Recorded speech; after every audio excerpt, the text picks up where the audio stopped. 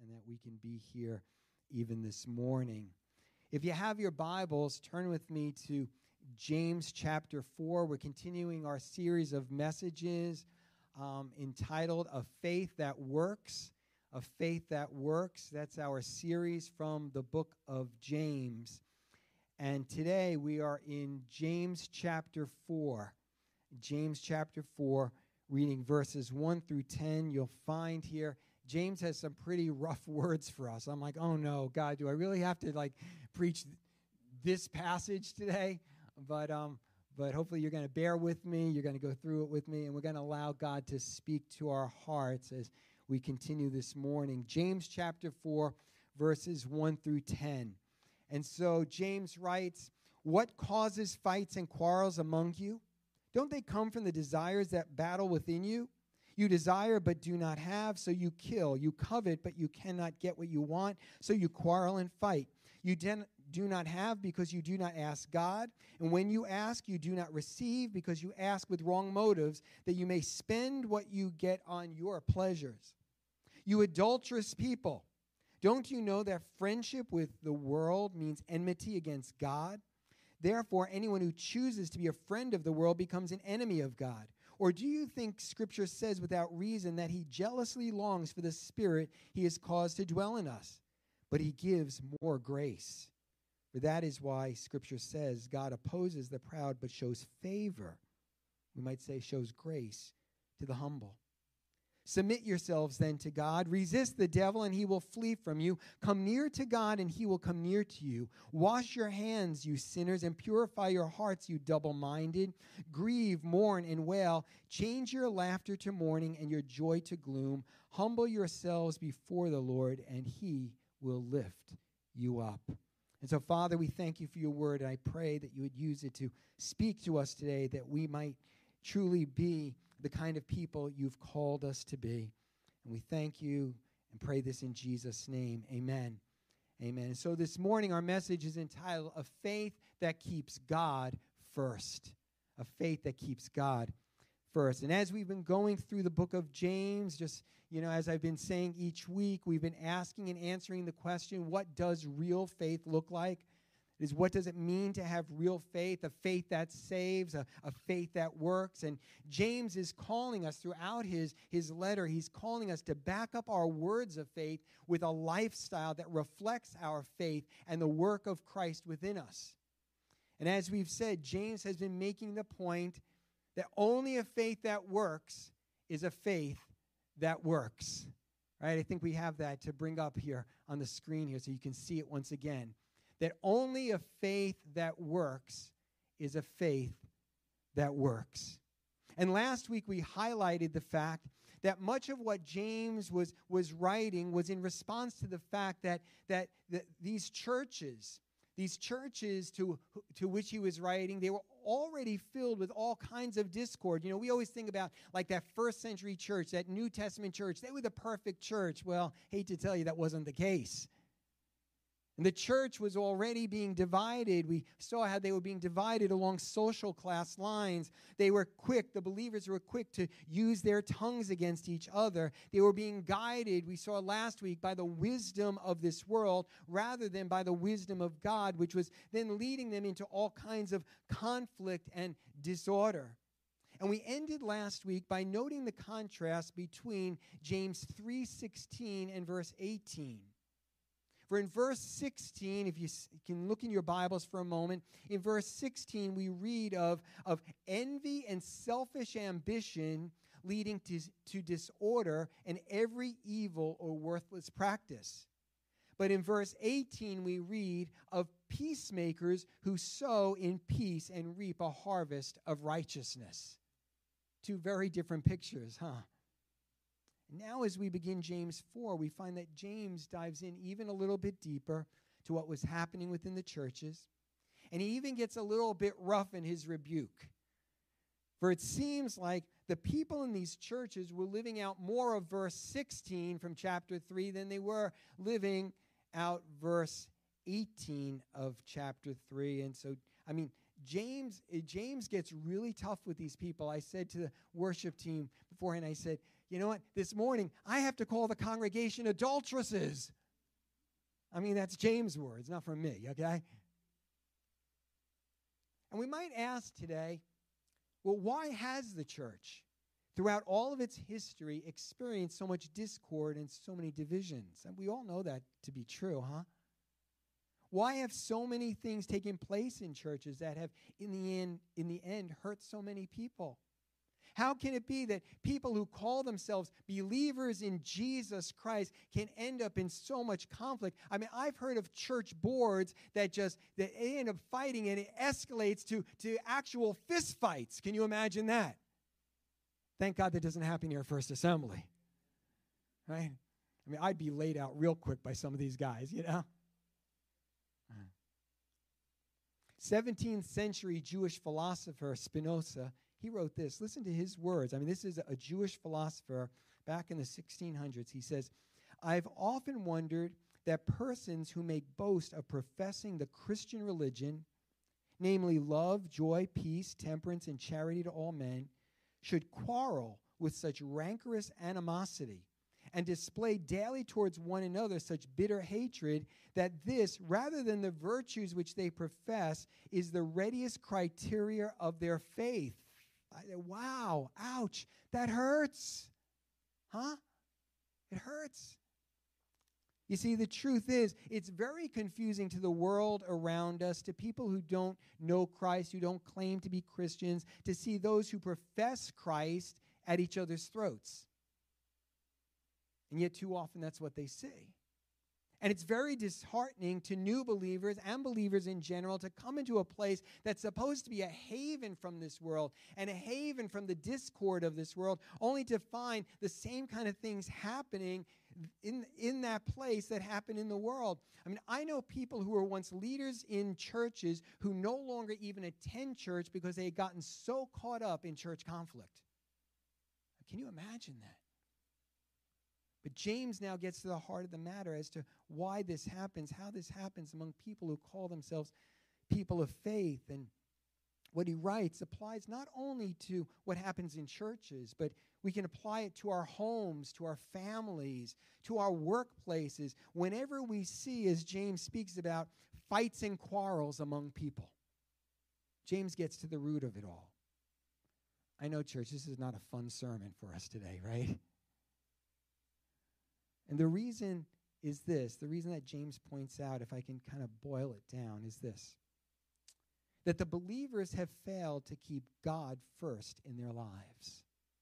See, James hits the nail on the head, for he basically says that when we find selfish ambition and infighting and all kinds of discord, it's a sign that those people have put God on the shelf. He's no longer their priority. He no longer has first place within their lives. That is, something or someone else has taken his place.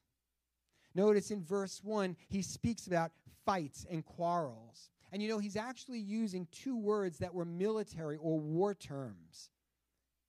And he's talking about these battles that were taking place among God's people.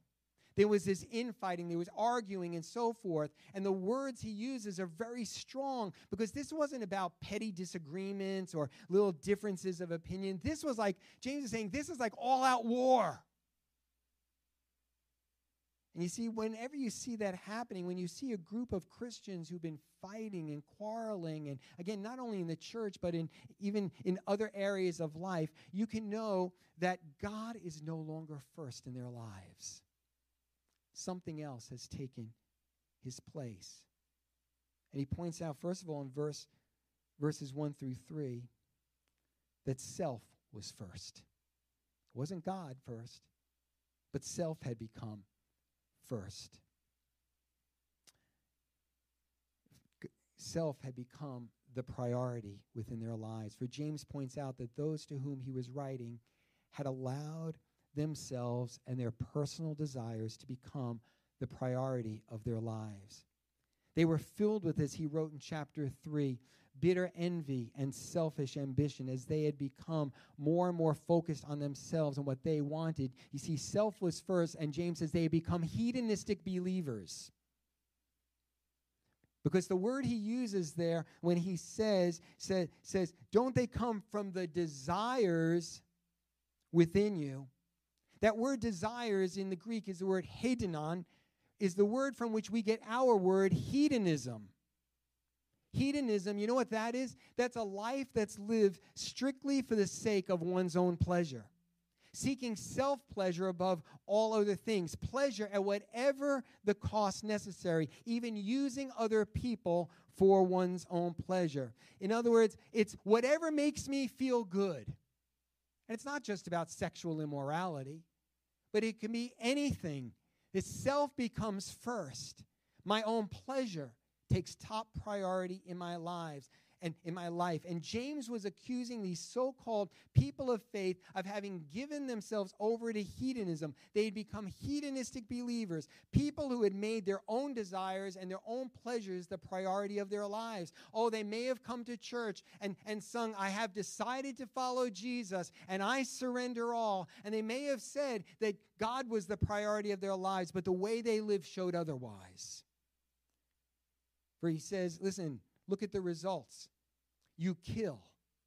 He's not necessarily talking about literal murder, but James knew that Jesus had said that even harboring anger and ill will in one's heart towards another is equivalent to murder.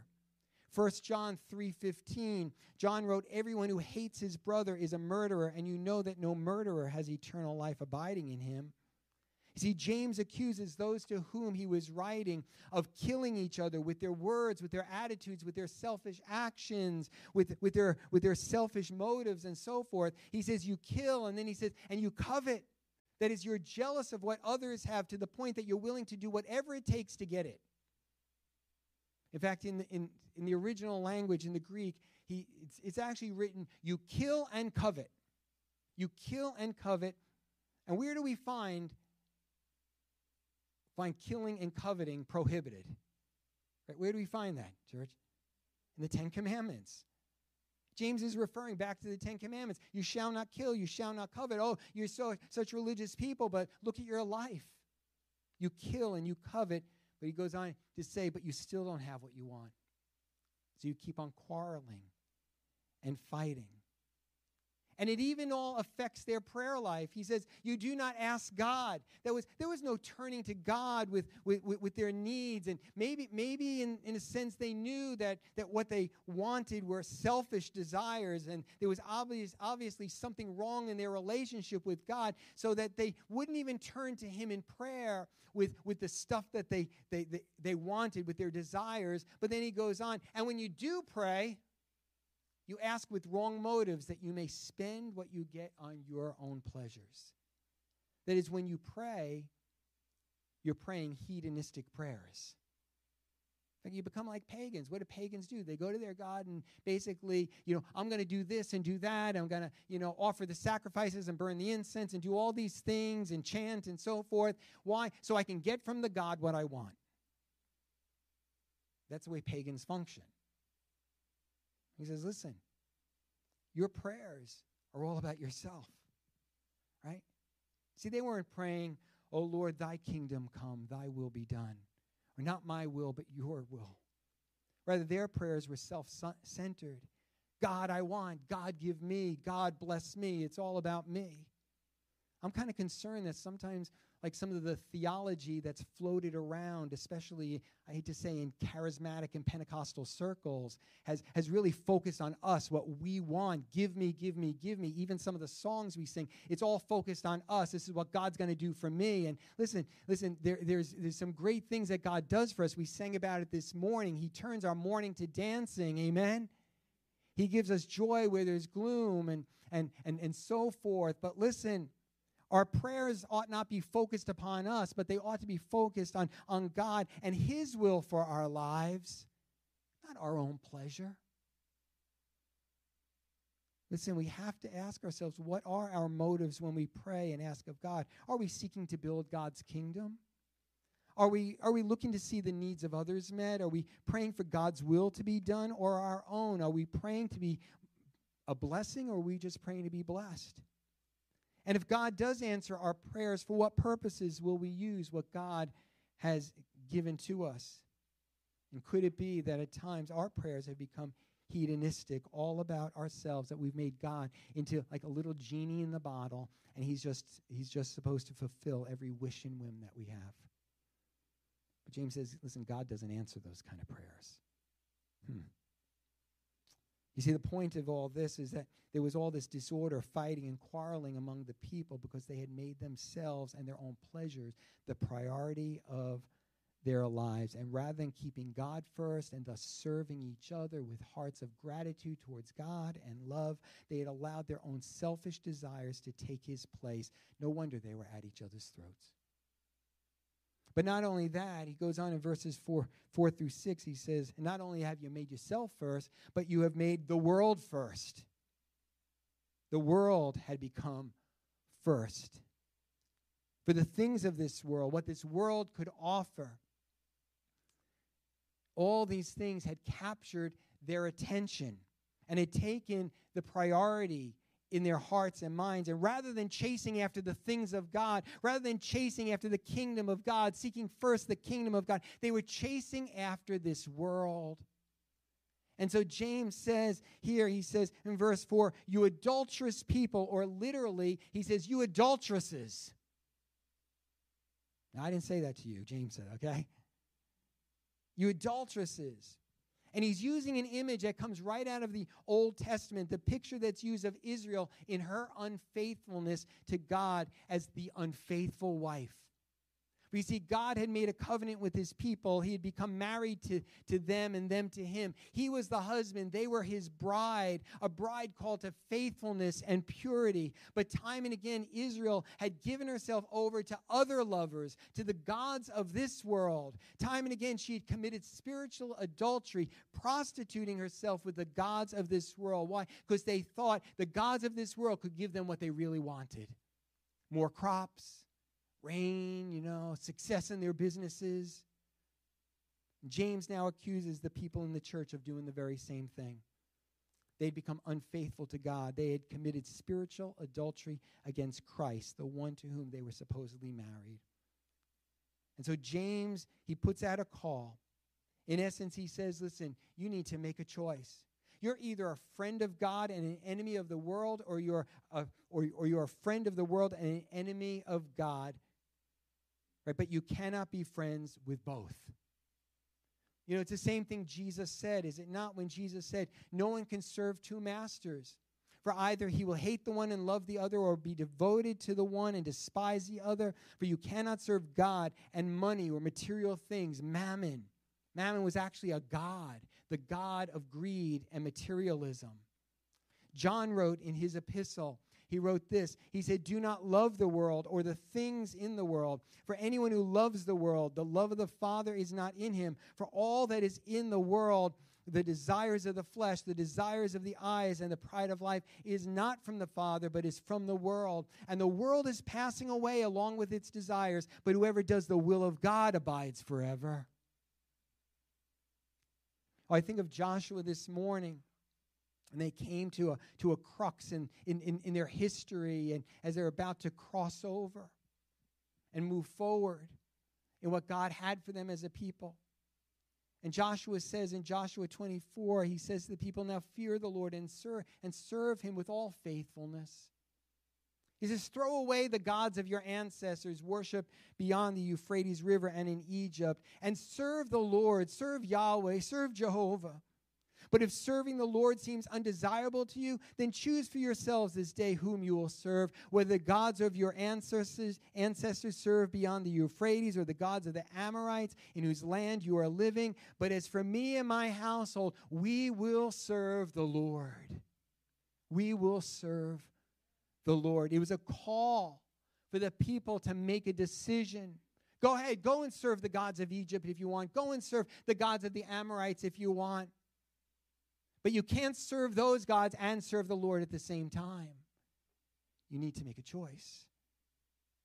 And either you give yourself over to God and pursue him and his kingdom, or you give yourself over to this world, the gods of this world, the things that this world has to offer. But listen, church, listen, those of us who call ourselves followers of Jesus, to say that you belong to Christ and yet love and pursue the things of this world is to be an unfaithful wife. It is to be like an unfaithful wife. And verse number 5 there is very interesting. It's actually very difficult to translate. That's why different translations will have it translated different ways. But the point, the meaning is the same. Here is this unfaithful wife. God's people who've become unfaithful to him. But you know what? James says, but I want to tell you, God is jealous for his people.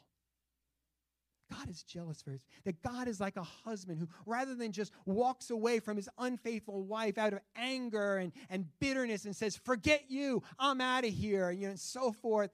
Rather, he's a God who jealously pursues her to get her back. He refuses to give up on her. Yes, he's angry. He's angry with her unfaithfulness, but he's also terribly in love with her and will do all that he can to woo her back if only she will turn back. That's why he says in verse 6, but he gives more grace. Aren't you thankful for the grace of God this morning? We sang about it earlier. Oh, this is amazing grace.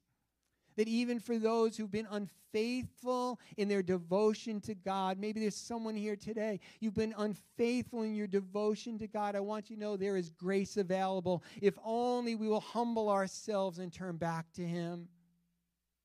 Listen, when we as God's people make this world and the things of this world the priority of our lives, it will show, it will become obvious in how we interact with each other, the way we manage our lives. We become like an unfaithful wife, but God extends himself to us, calling us back to himself, offering himself to us if we will but humble ourselves before him. And that takes us to this last section, verses 7 through 10, because James puts out a call. It's a call to put God first, to put God back in his rightful place. It's James' call to God's people to turn around, to change course, to drop the other lovers, and to allow God back into his proper place within our lives. Notice verse 7, he says, submit yourselves then to God. Or that word can be translated as surrender yourself to God. To put yourself under his authority. That's where it all begins, does it not? We submit ourselves to him, allowing him and him alone to be God over our lives. And yes, we do sing, I surrender all. In other words, one can't claim to have faith in God, be one of his people, and yet live their lives for themselves, for material gain, for pleasure, for the things of this world. God had said to his people, you shall have no other gods before me. And so what do? We get rid of those gods. We submit ourselves to God. And then there's just like this series of commandments that James gives, a series of commands that we must do if we're to turn back to God and experience his grace. We can't just say, oops, and then we kind of go on our way, just living the same way. He says, resist the devil. Stand strong against him, the one who is the tempter, who will seek to draw you back into the ways of this world. You resist the devil, he'll flee from you.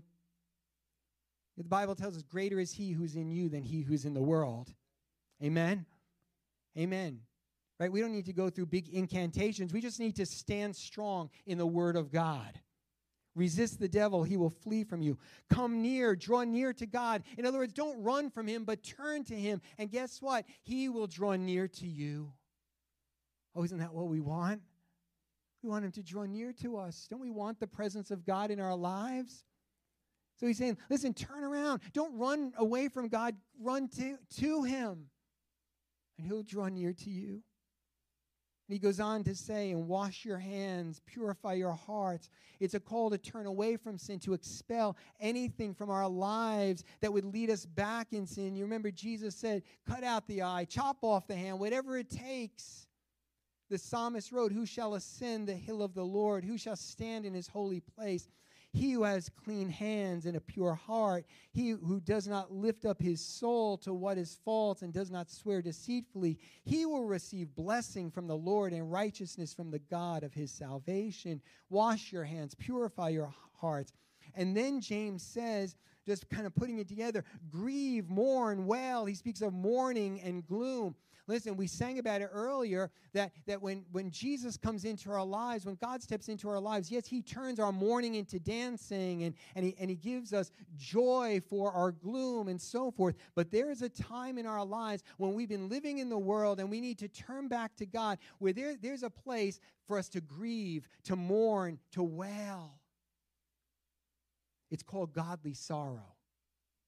Godly sorrow for our sin. You see, there's a place for grieving and sorrow as we come face to face with our sin and realize how desperately we need the grace and forgiveness of God. You see, it's like the sorrow of that unfaithful wife who suddenly realizes all she was about to lose and now pleads with her husband to take her back. She doesn't come back in the house and say, oh, well, here I am. You got to take me back. But she comes with a repentant heart, with tears in her eyes. Or maybe like the prodigal son, who when he came to his senses, he returns home to his father and he throws himself at his father's feet and he says, Father, I'm not worthy. I'm not worthy of anything. Will you please receive me as a servant? So Paul wrote in 2 Corinthians 7:10 that godly sorrow brings repentance that leads to salvation and leaves no regret. Godly sorrow brings repentance that leads to salvation and leaves no regret. I don't think we hear those words much today, do we?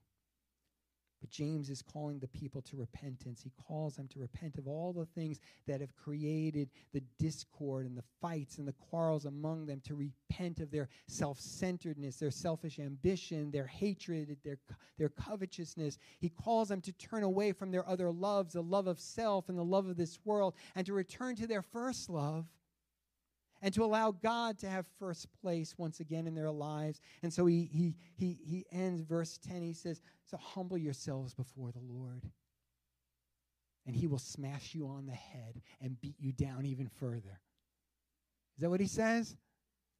He says, humble yourselves before the Lord, and he'll just give you a good swift kick. Humble yourselves before the Lord, and he will lift you up. I believe there's someone here today, maybe someone online. God wants to lift you up. God wants to lift you up. You're wondering why your life is such a mess, why things are so out of control, why you find so much discord in your life. Could it be that you've allowed yourself, your own pleasures, the things of this world, whatever it might be, to take God's place? But today's your day to humble yourself before the Lord and say, God, I need you. God, will you forgive me? God, will you help me? Will you pour grace into my life? Humble yourself before the Lord, and he will come along, and he will lift you up. He will lift you up, and that's when the mourning turns to dancing. The gloom turns to joy, not because the world has given us something good, but because God, through his Holy Spirit, through Jesus Christ, comes into our lives and begins to lift us up. Let me ask you this morning, who or what is first in your life? Who or what is first in you? Listen, we can claim to be people of faith. We can say we've given our lives to God through Jesus, that we've been born again. We can claim to have God in our lives and a relationship with him. But listen, James shows us all through his letter that words are not enough. Just praying a prayer at one time, even being dunked in some water or singing some songs, it's not enough. But people of real faith, they live out their faith. And so guess what? They're not people whose lives are filled with fights and quarrels. And if and when you and I find ourselves just filled with fights and quarrels, if you find a group of people that is just filled with fights and quarrels, then you can be sure that either self or this world or both have taken priorities in the hearts of such people. For you see, where God is first, where Jesus is number one, such is never the case. When God is first, there you will find the love of God at work. You will find the peace of Christ being sown like seeds. You will find the joy of the Holy Spirit, and as James has written, a great harvest of righteousness. So I ask you again, church, who or what is first in your life? Who or what is first in your life? Jesus said, listen, seek first the kingdom of God and his righteousness. Everything else you have need of, well, it'll be taken care of. Right? God will take care of it for you. You don't have to live your life scratching and trying to climb and tearing others down. You just put your life into the hands of God. You put your faith in Jesus. Allow the Holy Spirit to lead you. Trust the word of God. Humble yourself before the Lord, and he will lift you up. Will you bow your heads with me in prayer? Ask the team to come.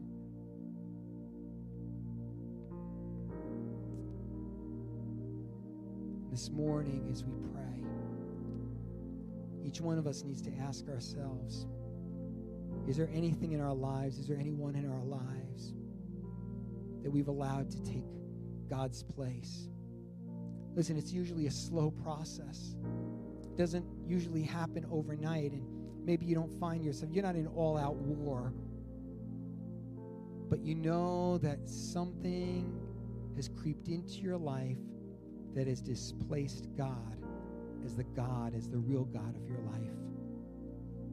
And today, the Word of God would call us to turn away, to turn towards God. Resist the devil, right, who wants to pull you away from God. Draw near to him, to God, and he will draw near to you. Humble yourself before him. Confess your sin before him, and he'll be the one who will lift you up. If that's you this morning, just begin to pray. Say, Lord, I need you.